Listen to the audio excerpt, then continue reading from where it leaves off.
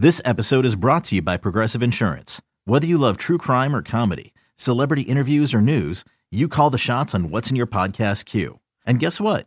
Now you can call them on your auto insurance too with the Name Your Price tool from Progressive. It works just the way it sounds. You tell Progressive how much you want to pay for car insurance, and they'll show you coverage options that fit your budget.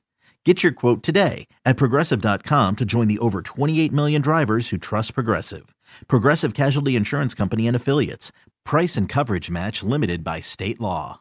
Astros and Rays. Mike Fiers will be squaring off against Alex Cobb. We'll take it to the top of the second, tied at 1. Brian McCann at the plate. National League, even though they're an American League team. There's a swing and a high drive right center field. Hit Will Kiermaier to his left. Back of the wall, jumps up, and he makes the catch. There's out number 2. Flying through the air, Kevin Kiermaier takes an extra base hit away from McCann.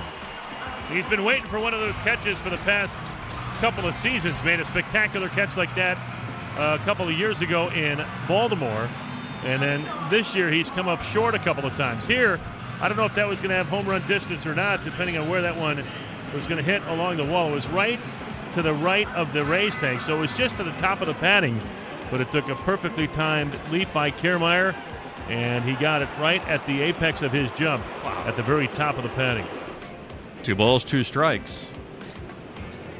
Here it comes. Swing and a drive into the gap left center field where it was an open space. Springer on the run, dives on the backhand, and he's got it. Slamming up against the turf.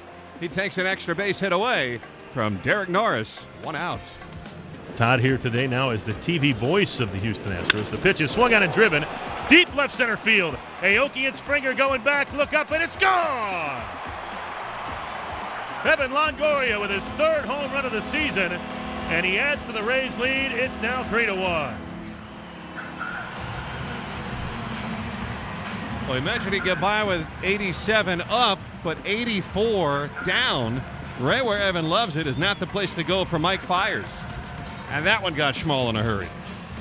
As Cobb having to work a little extra hard to get this last out. The pitch, and this one's going to be a base hit in the left field, and it's going to tie the game. Bregman comes in and scores on the RBI single by Yuli Gurriel. Another changeup gets hit rather hard, and it's 3-3. So for Gurriel, his 4th run batted in. And that 5th out has proven to be a little elusive for Alex Cobb a little bit earlier. And the first pitch on its way to Springer is swung and grounded right to third. Evan has it. Was starting to go home and bobbled the baseball. Goes to third to get the force, and that's it.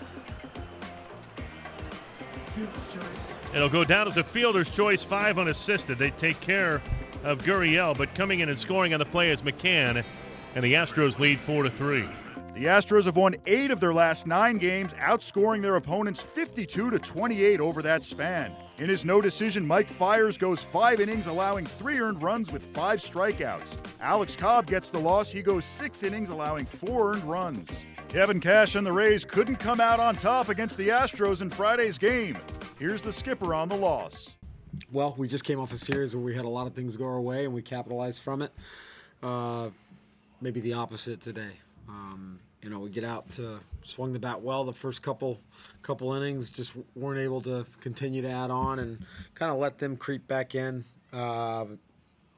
Good team over there, obviously, that took advantage of some opportunities. Kevin, tonight, Alex Cobb, in what ways do you think he took a step forward after his start in Boston? Well, I think, it was kind of, there were some inconsistencies in there. When he was good, he showed up really good. And then, there were some other times where, he probably left some pitches up in the zone that he'd like to have back. But we probably didn't play our best defensive game behind him. But it was good to see that he did get some swing and misses on his off-speed pitches today. So, it was, that's good to see. He picked up Jose Altuve not once but twice in tonight's game. We know that Altuve is known for stealing bases. So what impact did that have on Cobb to be able to pitch deeper? Well, it definitely helped. I mean, that was good awareness on his part. I mean, everybody knows that Jose's an elite base stealer, and anytime he gets on base, he's looking to go. We did a good job of understanding that, and I like the way that Cobb approached it, kind of holding the ball on him, and he crept off a little farther and then picked over. Can you take us through the 7th inning, leaving Cobb in after the couple, the single and the double? Yeah, you know what? Our bullpen was not in its best shape, being a tied ball game at the time. Didn't want to get too hung out there. Liked the way Alex had thrown the ball leading up to that. And then Jumbo's work to limit the damage. Tremendous. Jumbo came in and did couldn't ask for a better job. When the ball hit Longo, he just hesitated or bobbled it or something? He bobbled it, yeah. Bobbled it. You're talking about the one with Jumbo. Yeah, he just bobbled it. McCann running, debatable whether he had a play at home or not, but just wasn't going to happen. It's certainly not something you expect to see out. No. What else stood out to you as far as, like you mentioned, a couple plays that didn't go your way? I'm just, probably not errors. Well, obviously, they weren't called errors, but plays that we can make for behind our pitchers. Not anything specific. Just seemed like a handful of plays in there that we've been able to complete. Series resumes on Saturday. Charlie Morton takes the hill for the Astros. He'll face Ian Snell, who's still in search of his first win.